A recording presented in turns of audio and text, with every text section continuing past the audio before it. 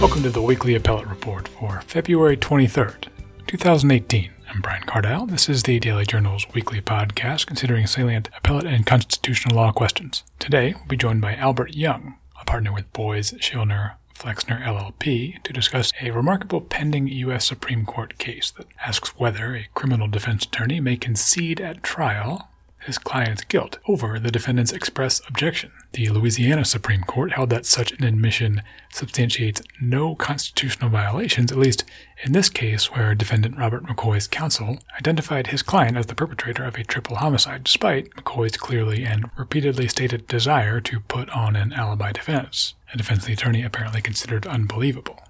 Though most of the justices at oral argument in January seemed inclined to deem violated McCoy's Sixth Amendment rights to a fair trial and to counsel, the case is trickier than its stark, unusual facts might suggest, because it will likely require the High Court to craft a rule or a test demarcating the border between what decisions fall within a defendant's exclusive purview and which ones are rightly left to attorneys.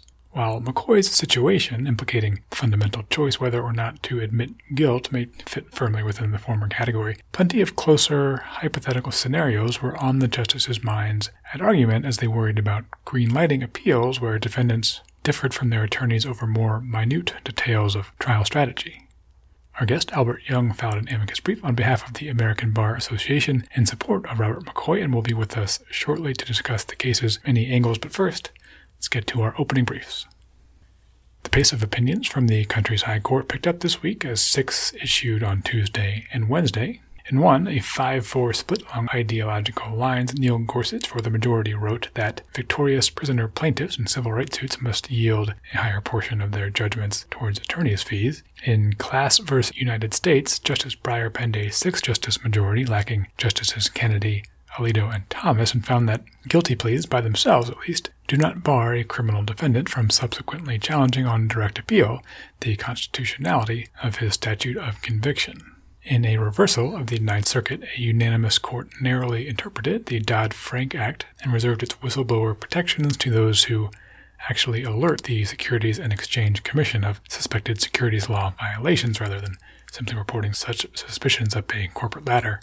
The ruling clarified differences between the 2010 law's protections and those of 2002 Sarbanes-Oxley Act, and also underscored ideological divisions within the court on the meaning and merit of textualism. Our Ninth Circuit beat reporter Nick Sonnenberg covered the case and is here with more. Nick, thanks for being on the show. Thanks for having me, Brian. Tell me a bit about this case. It had been one out of the Ninth Circuit last year. There, the Ninth Circuit had ruled that the Dodd-Frank protections applied to whistleblowers who reported suspicions of their company's securities violations only internally and not to the SEC. And here, an individual, Paul Summers, did just that. He was a vice president at a data collection company of some kind. He reported up the chain regarding some possible securities violations, and he says he was terminated because of it. So he brings a Dodd-Frank suit claiming the law protects him as a whistleblower, but the Supreme Court 9-0 says that it does not. Why is that? Well, the opinion was written by Justice Ginsburg, and she said the legislation itself is very specific. Dodd-Frank defines a whistleblower as a person who provides, quote, information relating to a violation of the security laws to the SEC. Now, it's important to note before we get too far into the case that there are 2 different pieces of relevant legislation that address whistleblower protections. You've got Dodd-Frank, and then there's something called the Sarbanes-Oxley or SOX Act. Dodd-Frank says that if you go to the SEC and report a violation and you get fired or demoted at work because of that reporting, you can go straight to federal court, you can recoup double back pay, and there's a 6-year statute of limitations. Someone like Summers is protected by SOX, and SOX's anti-retaliation employment protections, though, are far less generous than Dodd-Frank. Under SOX, you've only got 180 days from your adverse employment action, whatever that is, to file a complaint with the Secretary of Labor, who then has 180 days to decide your case. Now, if the Secretary doesn't, you then can go to federal court, but you can only recoup actual damages. Ginsburg looked at all this and said the definition of whistleblower under the Dodd-Frank guidelines is very clear. You actually have to go to the government to get those protections. The decision to complain or not to the government is what is going to guide whether you have anti-retaliation protection under Dodd-Frank. Mr. Summers didn't go to the government, and so the court said he didn't get the Dodd-Frank protections. It matters what direction you're blowing the whistle, and then it seems like was this ruling one that was expected? You say the statute was pretty clear, so it maybe seems like attorneys would expect a straightforward ruling. It was a unanimous one. And in terms of its impact, I suppose a ruling like this would encourage employees with suspicions of their company's violations to report to the SEC. It seems generally like a good thing. Are there any potential drawbacks? Well, most of the attorneys I spoke to on both sides of the issue were pretty unsurprised by the court's decision here. But there's some confusion or maybe disagreement about what this means. Some attorneys are saying, well, now that there's an SEC requirement, a requirement that you have to complain, you're going to see more complaints filed. That's a natural takeaway. But the counter to that theory is that employees who think something is going wrong have to know about this SEC reporting requirement before they report. One lawyer who regularly represents these whistleblowers said, you're going to have to, before you decide to tell anyone about wrongdoing, have a lawyer with a solid understanding of this new Dodd-Frank interpretation to advise you that you need to go to the SEC before you tell anyone what you think is a foul. And so he described the precedent as a trap for the uninformed. So I guess the annoying takeaway here is we're not quite sure how it'll all play out. Sure. One thing that also did not play out in this case was a showdown over the Chevron deference doctrine. Here the SEC had, in some implementing regulations, deemed whistleblower protections to extend to folks like Summers based on the Dodd-Frank statute. And so seemingly that could set up a full merits dispute over whether Chevron deference is still a viable doctrine, something at least a few members of the court, including its newest member, Neil Gorsuch, have hinted they disagree with. Gorsuch is pretty vocally suspicious of the administrative state. But that did not happen here, right? Correct. So, as you said, the SEC had interpreted the law before a lot of litigation over it, to say that people like Mr. Summers were protected under Dodd-Frank. The Second Circuit, applying the Chevron deference doctrine, gave weight to the SEC's own interpretation of the law. And the Ninth Circuit, which considered this case before it came to the Supreme Court, found the Second Circuit's reasoning persuasive. The Fifth Circuit had found otherwise.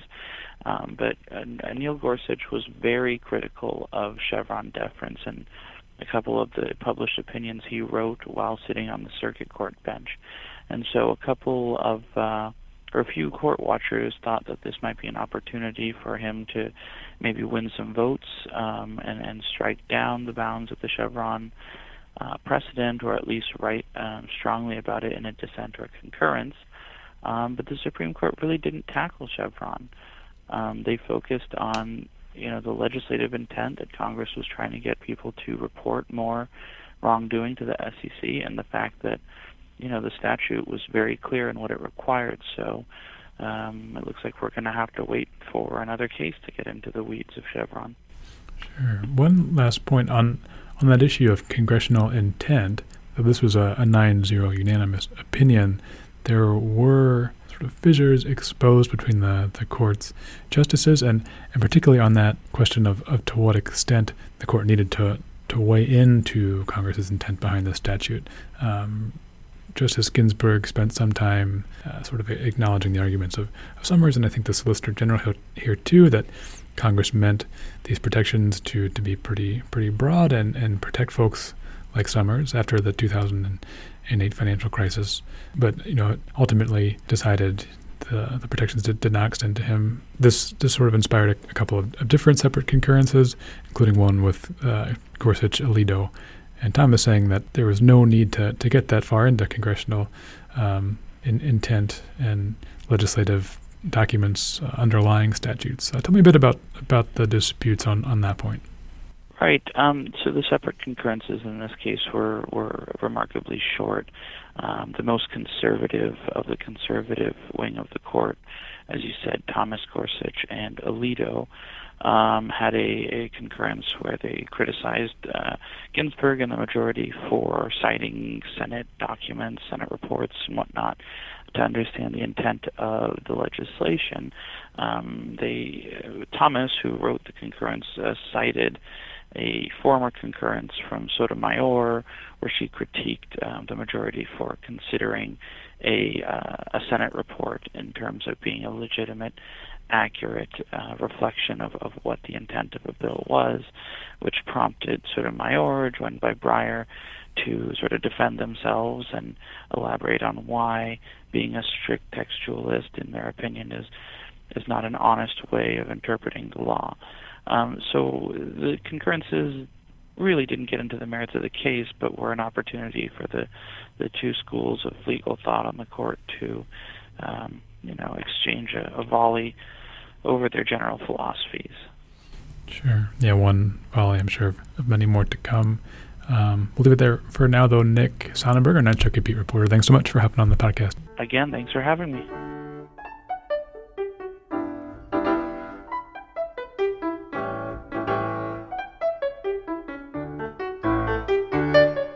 The U.S. Supreme Court is currently mulling whether a defendant's constitutional rights are violated when his attorney concedes his client's guilt against the client's express wishes. In an amicus filed on behalf of the American Bar Association, Albert Giang, partner with Boies Schiller Flexner LLP in Los Angeles, argues in the affirmative and further stresses that ABA ethical rules do not prevent an attorney from putting on a defense, or at least poking holes in a prosecution's case, even where, as here, the attorney believes his client's case is a very weak one.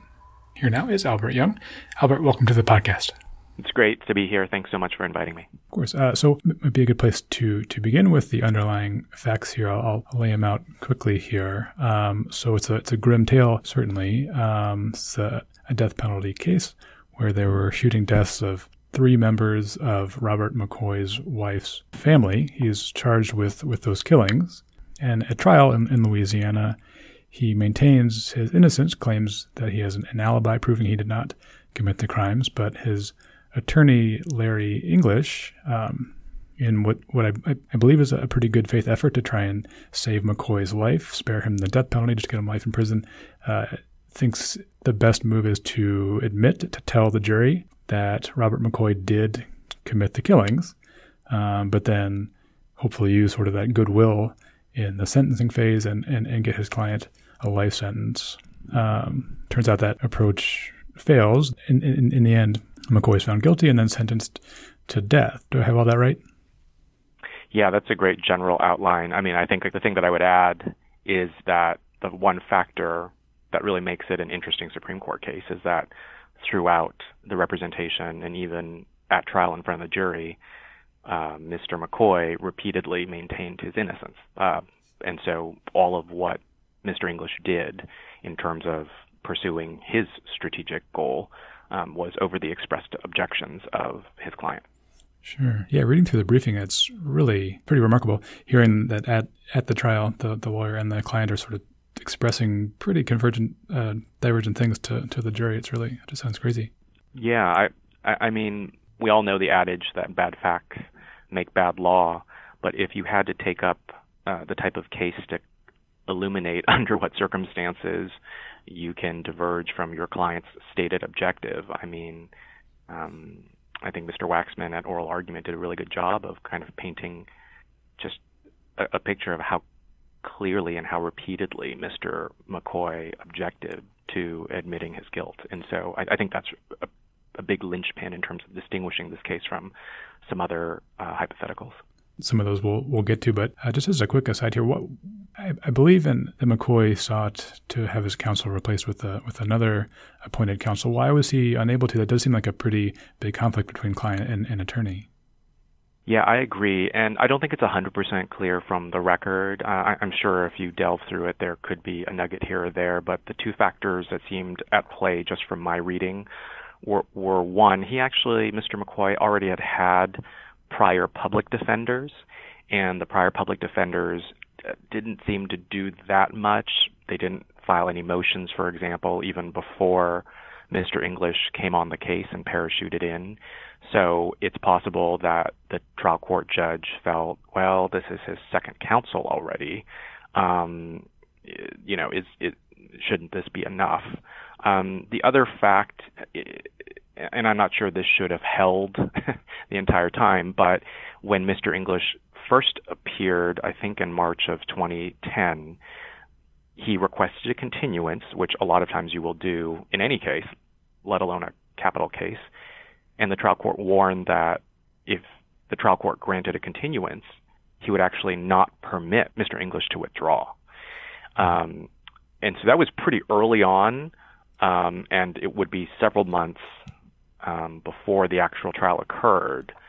But it's very possible that the trial court judge just held Mr. English to that initial promise, even though a lot changed between when Mr. English first parachuted into the case and then when trial later happened. It's pretty clear that the relationship deteriorated, and the trial court had some inkling that that was happening, but maybe the trial court judge felt like he needed to push things forward and he wasn't going to let a second counsel get off the hook. Okay, so obviously this appeal goes up the state appellate ladder first, and the Louisiana Supreme Court hears McCoy's constitutional challenge, but nonetheless upholds his conviction. Before we get to the U.S. Supreme Court arguments and the legal and policy arguments on both sides of this, I'd just briefly touch on that opinion. I know it's a pretty big one. So with broad strokes, what was the Louisiana Supreme Court's reasoning for why this conviction should be upheld?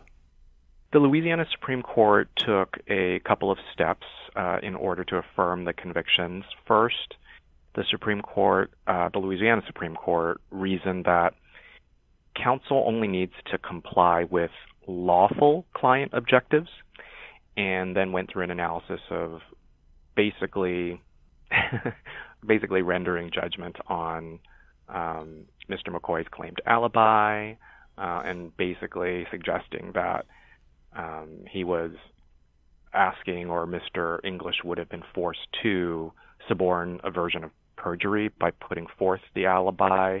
And so the Louisiana Supreme Court seemed to get out of some of the obvious ethical duties for Mr. English by just saying, well, counsel's never required to assist in an unlawful client objective or the submission of perjury. The other step that the Louisiana Supreme Court took was saying in capital cases that conceding guilt is actually a reasonable strategy, and that the court does not second-guess strategic and tactical choices made by trial counsel. So the second step involves characterizing what Mr. English did as trial strategy, as opposed to something more serious than that. And then I think the last step is viewing this all in the ineffective assistance of counsel analytic framework rather than a structural constitutional framework. And as you probably heard at the oral argument, Mr. McCoy's Supreme Court counsel went hard at the fact that there was a real structural problem with what happened at Mr. McCoy's trial, and that there was a separate constitutional issue, separate and apart from an ineffective assistance of counsel analysis. Okay, so we'll dig a bit more deeply into all of that, but quickly before we do, you participated in a brief filed here by the American Bar Association. What is the ABA's interest to weigh in on this case? So, as is our practice whenever we represent amicus parties, I am a member of the ABA, but I don't speak for the ABA for any and all purposes. What I can say generally is that the ABA has an interest in consistent application of its ethical rules, and also explaining the policy reasons behind its ethical rules.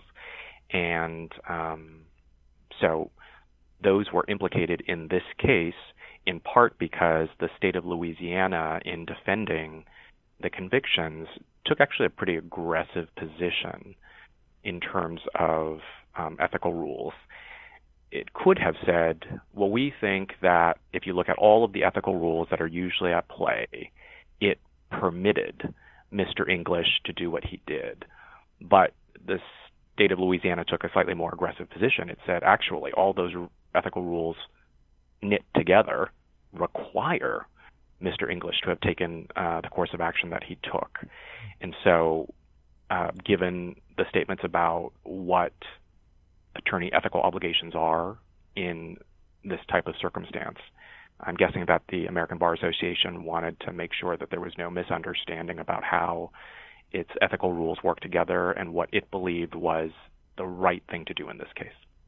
Okay, then let's chat about that, the right thing to do in this case. To start, as any good brief does, you sort of lay out a theme, a unifying idea, and it's that attorneys sort of above all else serve their clients. They represent and serve their clients' interests, and so therefore, when it comes to very fundamental objectives of litigation, they must defer to their clients' wishes on those very essential fundamental goals. Could you elaborate a bit on that?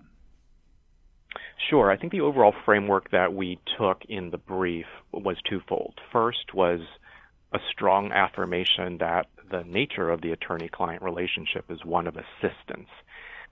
You heard a lot in not just our brief, but in a lot of other briefs and at the oral argument about this idea that the client is the master of a personalized defense, especially in a criminal case, and that counsel's role, while it can be robust and sometimes while it can be contentious, is to assist in the client's personalized defense, and that the client is the master of the main objectives of that defense. So reminding the court that that is the nature of the fundamental relationship. The second thing is, well, within that relationship, what is the right balance to strike in terms of each party's duties and obligations? And of course, the trickiest thing in this case, which is teed up by the point that I raised when we were talking about what additional facts are there, is what is the right balance between attorney discretion in terms of litigation tactics versus client control over litigation objectives. And so that can be at times a tricky balance. But part of what we argue in our amicus brief is if you view that as a spectrum where there are different points along the spectrum from litigation objectives on one hand and then litigation tactics on the other end of the spectrum, that the unique facts of this case are far, far on the litigation fundamental objective end of that spectrum. And so kind of analyzing it in that context. And just to pin down, the objective of Robert McCoy here is what? Is to maintain his innocence and notwithstanding what Mr. English seemed to think was pretty insurmountable evidence to nonetheless sort of roll the dice and hope that he does gain acquittal. That's the objective that he has in mind. I mean, I can't speak for what was in Mr. McCoy's mind at that time. What we know unequivocally, because he did it many times, repeatedly and consistently during the representation, during trial, is one of those objectives was not to admit guilt. I mean, it's as fundamental as that. He said it many times. He said it in front of the judge. He said it in front of the jury. And so that part is pretty much not in dispute, that there was an express desire not to admit guilt. Now, I think where the argument on the other side comes in, it goes to strategy, it goes to likelihood of success. You hear a lot of discussion about that, right? Even in your framing, you talked a little bit about, well, but if that's not a likely scenario, is that a reasonable objective? I think given all the facts in this case, it was a clear and express objective. And when that's the case, and sometimes you don't get that, but when you have such a clear and repeated statement of fundamental interest in maintaining innocence, our brief and several briefs actually said when it's that clear, you really don't have room to say, well, we think another strategy is better. You can advocate it to your client, but you can't just override it. And that's what happened here. I actually think one of the clarifying parts came from Justice Kagan during the oral argument. When there was some discussion about tactics versus objective, she actually pointed out, once you have such a clear expression of an objective, I do not want to admit guilt, then you're almost not in the tactic versus objective landscape anymore. You are at client objective versus attorney objective. And that goes to the point that you were raising. It's very possible that Mr. English fully and genuinely believed that Mr. McCoy's objective of maintaining innocence wasn't rational and wasn't likely to be successful. But what he did was he overrode it and he supplanted it with his own objective, which was the best case scenario was to avoid the death penalty. And I think she clarified that when you have an express objective, as you do in this case, it really is whose objective should win in that case. And as you can tell from our brief, we believe that given the nature of the assistive relationship between attorney and client, it's the client's fundamental objective that needs to prevail. Okay, as you described it, you could view this idea that we're talking about on a spectrum, where on one end you have fundamental choices pretty squarely within the sole purview of the defendant, things like either admitting guilt or not, and then maybe on the opposite end you have very technical legal choices like certain objections a lawyer might raise, like hearsay objections, and in those instances you wouldn't expect the lawyer to defer to what the defendant wants to do. But in the middle, there's some closer calls, like an attorney advising his client to opt for a self-defense defense or plead insanity, and in so doing, you sort of admit to having done the crime. So those closer calls are not this, but they were focused on at oral argument in the Supreme Court, where the justices did seem to agree that this was this particular choice was not near that gray area, but yet they really wanted to focus on the gray area because the rule they'll announce will be cited in briefs brought by folks that do have cases in that gray area. I guess, what are your thoughts on that balance? Do you think the court should really focus on just the facts here, or how kind do you think they need to be of those closer calls? I think that definitely all of the justices were wrestling with, if we move away from this factual line, what is the line that we might draw? In particular, Justice Breyer, as I think he does in a lot of criminal cases, he kept an eye on what should we be telling prosecutors, public defenders, criminal defense attorneys on the ground, in a practical way. What guidance are they to take from us if we were to draw a line in the middle? So I think that you should get a little bit more consensus that these facts aren't close to that line. But you're right. I think the majority, in fact, of the oral argument was focused on in that gray area. How do you draw that line? I do think this is a tricky case. I don't think these facts are a tricky case, but it is a tricky issue because the practice of law incorporates a lot of different factors, and attorneys are making judgment calls at any given point. And so I do think that once you move into the gray area, it does get a little trickier. I think a couple of the things that I think about when it's not a hard and fast rule in this gray area, but a couple of the factors or the sliding scales that I keep in mind for the gray area are, first, what is the decision? Can we reasonably expect the client, a lay client, to have a viewpoint of that decision?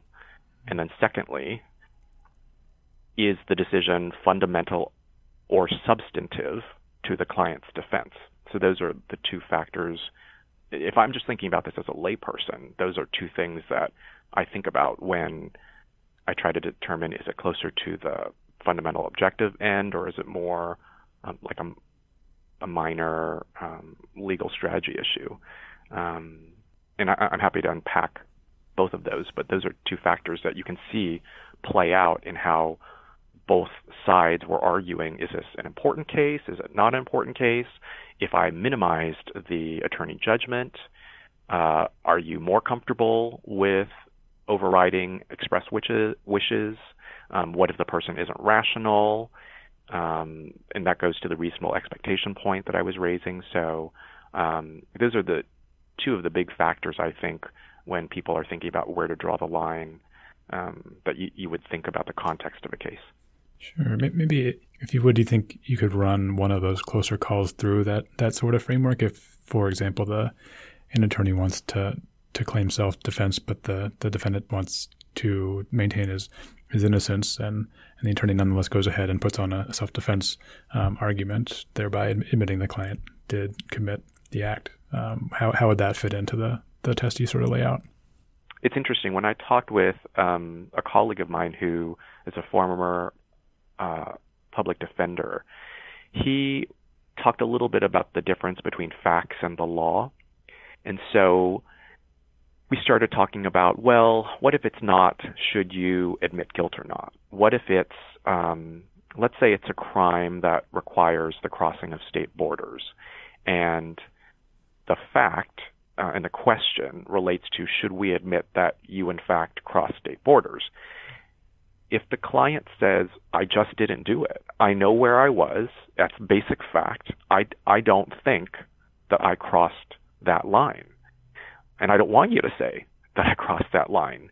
Even if other elements might be required, other legal elements might be required in order to maintain a conviction, my colleague took the view that, look, unless you were there and you saw the person and do that, I mean, if there's just any possibility that this person is permitted to make this statement, once you are instructed that this is the basic fact as the client understands it, he thought it would be very, very difficult to override and tell a court, hey, notwithstanding what my client has just told you, you should disbelieve him about this fact. Whereas I think there was more gray area if the question related to how do you object to a witness, something that feels more within kind of a legal judgment type of decision. But I actually found that illuminating because he practiced criminal law for a long time, and he really felt quite a bit of deference as to important factual matters. Even if you don't think it's likely or is going to be a winning strategy, your job at most is to convince the client not to force you to pursue that strategy, but the idea of completely overriding a client's version of facts seem pretty anathema to him. So that is one way of thinking about, if you go down these different hypotheticals, what are you basically forcing your client to admit as a factual or really important substantial matter.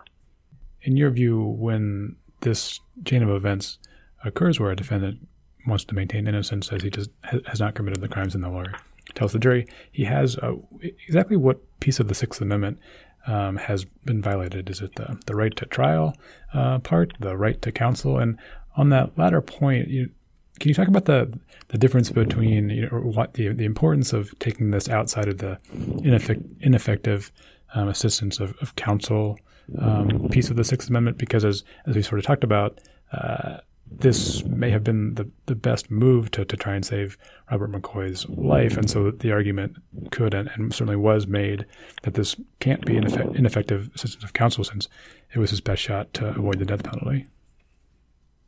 Sure. So I think this originates from the Sixth Amendment.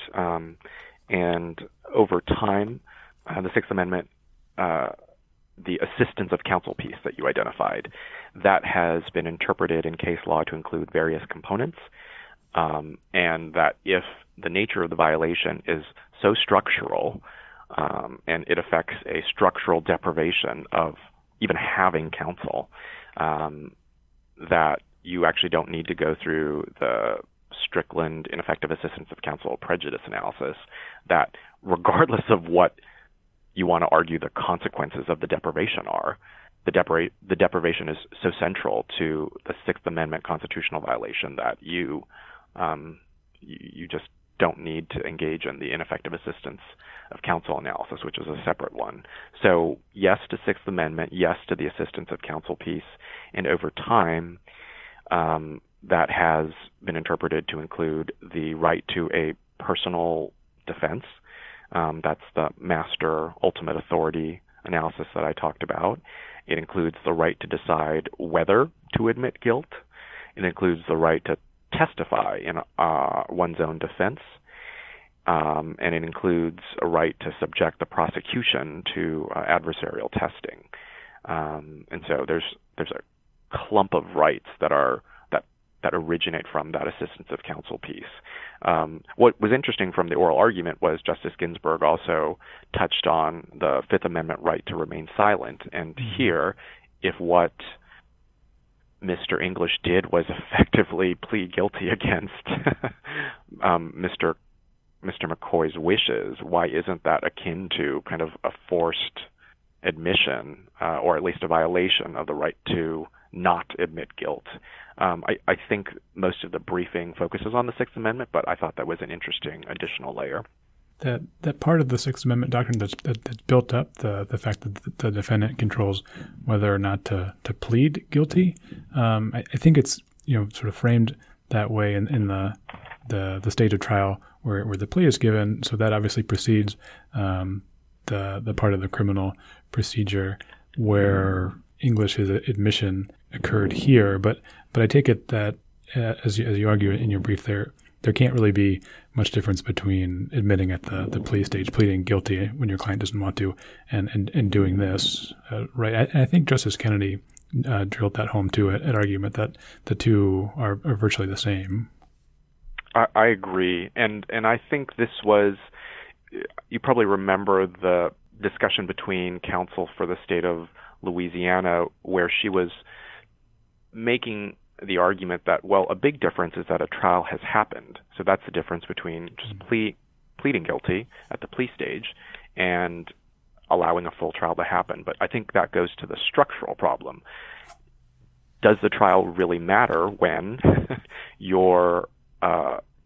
the counsel from whom you're supposed to get assistance says an oral argument, oh, he did it, when you are examining your own client, you undermine your client's alibi, and then in closing argument in front of the jury, you say, I told you he did it, and I'm relieving the prosecution of the burden of proving that he engaged in the actus reus.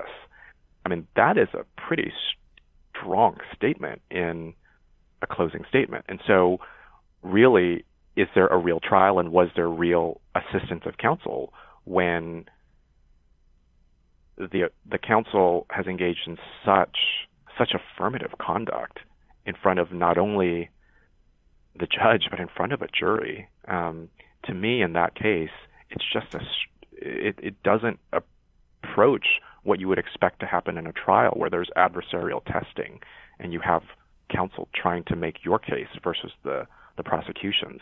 It was a very different circumstance than you would expect an effective trial to be.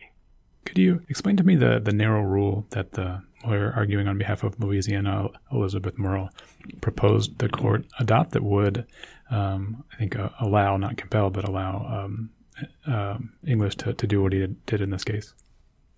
I think that was actually a really savvy start by, I believe it was the Solicitor General. Ms. Murrell is the Solicitor General of the state of Louisiana. The state of Louisiana began their presentation at the Supreme Court by somewhat drifting from their briefing, to be honest. I think in their briefing, they took a more aggressive position about how ethical rules, for example, require Mr. English to have done what he did. But at the start of the oral argument, counsel took the position, well, under certain circumstances, somebody in Mr. English's position basically had no choice but to do this, and you are not required to give a new trial when really it's just so futile. If what your client is asking you to do is so futile and might even require you to suborn perjury, you can override in that circumstance. And of course, there are a lot of factual assumptions in that hypothetical. It's not clear to me that that hypothetical is exactly what happened here, but I thought it was a savvy move to try to focus the justices on a narrower exception, because the questioning of Mr. McCoy's Supreme Court counsel really focused on, well, where do we draw the line? So the state of Louisiana started with, well, why don't you draw the line here? And immediately faced questions about how the actual facts of the case weren't anywhere close to the line. Yeah. But as I was kind of listening and going back over the briefing, the one thing that isn't discussed in the oral argument very much, there is somewhat in the state of Louisiana's position an inconsistent or double standard for what rationality of a client looks like. And I was thinking about this because, on the one hand, the state of Louisiana, was arguing, look, Mr. McCoy, through all of his conduct, was not to be trusted. He should not have been trusted to be rational enough to assert his basic interest in not admitting guilt. But on the flip side, when there was that interesting back and forth with Chief Justice Roberts and Justice Kagan, where they were asking him, but what if Mr. McCoy had been a little bit more rational and had explained himself in a clear way to Mr. English? Do you think that Mr. English could have still overridden that stated objective? And the state of Louisiana actually said, well, no, in that case, probably you would have a violation. And so to me, there's a little bit of a double standard in terms of when we expect criminal defendants to be rational enough for us to trust them. We don't trust Mr. McCoy to be rational enough to assert his interest in basically not admitting guilt, but then we expect him to be rational enough to engage in this sophisticated legal argument with Mr. English and persuade him, right, to come over to his side of the strategy. And so to me, that was something that I've actually been wrestling with quite a bit. This comparison didn't come up a lot in the oral argument, but it's something that I think feels wrong to me. I think the more consistent position would be to say, look, if you have lay people who are not trained like lawyers, you can't expect them to voice basic objectives like just, I didn't do that. Please don't say I did that because I didn't do that. But past fairly basic objectives and statements of interest, then you do wonder, well, was Mr. McCoy sophisticated enough to argue Mr. English over to his side? What was reasonable to expect him to do in that case? I think it's a little bit more defensible to expect Mr. McCoy to have enough rationality to state his interest, even if he didn't have the ability to convince Mr. English to believe him. So that's something I actually think is really interesting that hasn't been focused on in either the briefing or the oral argument. But it does go to what I think is an unfairness that I think a lot of lay people would focus on. Like, there are lots of things I'm happy to trust my lawyer on, and I'll do my best to argue with my lawyer, but really, he or she should listen to me when I say I don't want to admit guilt. Both sides definitely did field pretty challenging questions from the justices. One issued from Justice Ginsburg to Mr. Waxman, and posed the question as to just what Mr. English should have been expected to do if, in fact, this case was a pretty futile one, if the alibi was paper thin, if, it's almost a fait accompli that McCoy would be found guilty. And there's just really no evidence that English could muster. What, in your view, should he have done? It's always very difficult to tell somebody after the fact in a very difficult capital case that it was so clear what would have happened. I think one of the things that you got a strong sense of from the oral argument, from the questioning of both sides, is there was quite a bit of sympathy for the unusual position that Mr. English had been put in. So I do think that there was an acknowledgement that trial counsel was in a difficult position. I also think, just to set up how you could approach this differently. Mr. McCoy's counsel at the Supreme Court, Mr. Waxman, did draw a really hard distinction between affirmatively stating guilt versus passively using other strategies and tactics. And so I think that could be a way that the Supreme Court recognizes that the facts of these cases are really just unusual, because Mr. English, it's not just that he had another strategy and then pursued it instead, is that he did the opposite of what his client told him that he wanted to do. So again, opening statement, in direct examinations, and in closing statement really did the opposite of what Mr. McCoy wanted to do, and in fact affirmatively stated guilt. If you didn't do that, and I think if you talk to different criminal and capital counsel, they'll have slightly different strategies about it. But the first thing that you would do is you'd put the government to its test. There are ways that you just, through rigorous cross-examination, you emphasize the burden on the government to prove its case, and you emphasize reasonable doubt. And this is a point that is made not only in our amicus brief, but in the amicus brief submitted by the National Association of Criminal Defense Lawyers. That is what you do when you have a very difficult capital case. You have to put the government to its proof. I think another thing that you could do is do a rigorous mitigation strategy at the penalty phase. And one of the places where I think you could say that Mr. English fell a little short is he, despite claiming that he was pursuing the strategy to save Mr. McCoy's life and that he thought it just wasn't credible and really we should build sympathy for Mr. McCoy, he didn't put on any mitigation witnesses. I think the only person that came up was a psychologist, where that was actually botched. He prompted the psychologist to admit that Mr. McCoy was actually competent and could tell right and wrong when he engaged in the alleged murders. So it's not clear to me that mitigation, that sounded like that could have happened a little bit better.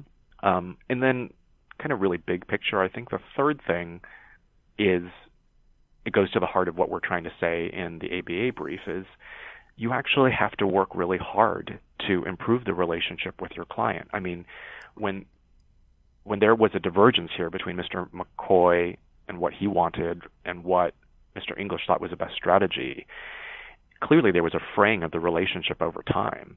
And I think if you talk to many capital counsel, they spend a tremendous amount of time making sure that their clients are on board with the strategy of, in my book, the best case and really the only reasonable objective here for you is to avoid the death penalty.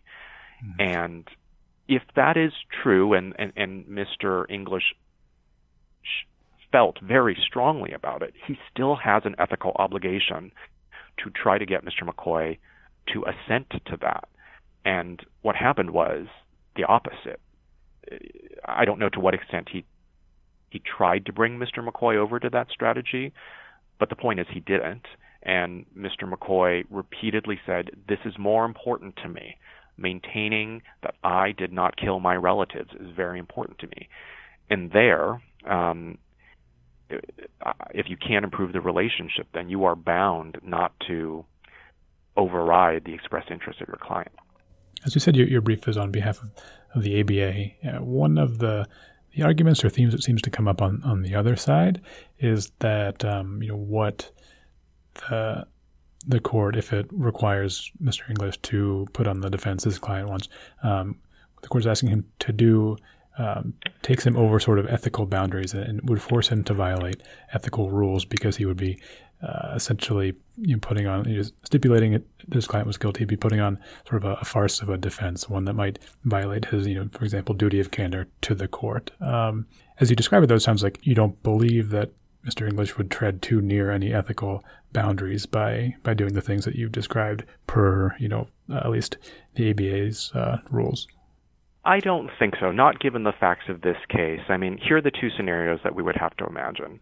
In the case of an ineffective assistance claim, a court would have to believe that Mr. English should have overridden Mr. McCoy's expressed wish to contest guilt. And that, for example, one of the options is to allow Mr. McCoy to just be on the stand and present his alibi, not undermine it, but also not focus on it, just focus on other aspects of your defense. And if Mr. English had done that, it's hard for me to imagine that on this record, a court would have found ineffective assistance of counsel because, one, there's a very clear record of what Mr. McCoy's stated interest was. And two, it's not like Mr. English just fell down on the job or was actively assisting an alibi that he knew to be wrong. He was just emphasizing other parts. I just have a hard time imagining that a court would fault Mr. English in that circumstance. As for an ethics board, I really can't imagine that an ethics board would fault Mr. English for respecting a fundamental stated desire to contest guilt. So I don't think either of those cases was likely. And I think, you have to make the slippery slope argument, right? The state of Louisiana has to worry, what does this mean for other ineffective assistance of counsel claims? But I don't think that means that Mr. English was in a very risky position given these facts. Start to wrap up here. We talked about it some, that the difference between trial strategy and trial objectives, is discrete enough that you can say they are two separate categories. But we also said the closer calls exist where those two sort of meet. I guess just in your view, how clear is the line between the two, and how much does it matter, considering in this case, I guess, this situation is pretty clearly, as you would describe it, in the objective category? I don't think of them as boxes so much as a spectrum. And then there is a line probably on each end of the spectrum where if you make it past that line, it feels clear. But I do think there is a gray area, and I think that that's exactly what the justices are wrestling with, that there is a vast gray area in the middle. So I don't think it's a binary choice. And I think that's recognition of the fact that attorneys do have to make judgment calls, but also that at some point an attorney's judgment call cannot involve the supplanting of a client's value judgments. Mr. McCoy, whether or not we as trained lawyers would have pursued his alibi, he had, again, a reasonable expectation that he could say, no, this is what I think happened. I don't want to admit that. And so he was, once he did that, he drew his own line, and I think it was incumbent upon Mr. English not to violate that wish in that case.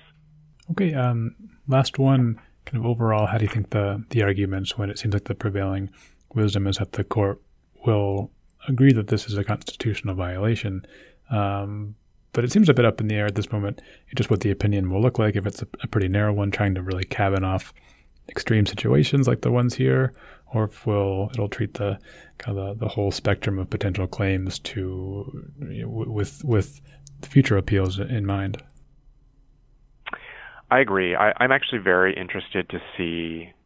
I think that you are likely to get at least a majority on the specific facts of this case, on a narrower ruling in terms of whether Mr. McCoy suffered a violation. I think it's likely that the facts are so bad that it'll rise to the level of a constitutional structural Sixth Amendment violation.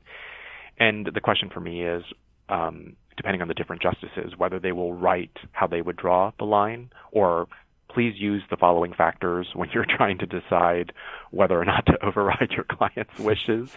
And you could tell, based on which justices were asking questions of which sides, that there were different starting presumptions. I think that some of the justices who were questioning Mr. Waxman were really focused on the fact of, we can't open the floodgates to post hoc second guessing of trial strategy. And so for the justices that are worried about that as a slippery slope, they might try to write opinions that say the vast majority of trial decisions fall within the purview of attorney litigation strategy and shouldn't be a ready means to second-guess a trial. But if you have justices who are focused more on, say, the inherent dignity and autonomy of a client to direct basic litigation objectives, I think you might have people writing, well, once you have expressed stated objectives or key elements or facts in a case, you can't override them. You might be able to pursue or emphasize different things in a case, but just to flatly override them, like Mr. English did here, and in such a public way in front of a jury, that's no bueno, you know. Mm-hmm.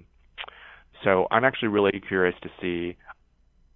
I wouldn't be surprised in this case to see slightly different guidance in terms of the gray area, and so maybe this is one where you get different opinions or a plurality on where the lines are.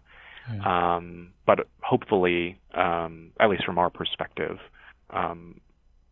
McCoy will be able to prove at the very least that he had a structural violation. Okay, we'll get a chance to find out here soon enough when the ruling in McCoy versus Louisiana comes down. But for now, we'll leave it there. Albert Giang from Boies Schiller and Flexner, thanks so much for being so generous with your time and chatting about this case with us. I really appreciate it. Really appreciate it. Thanks.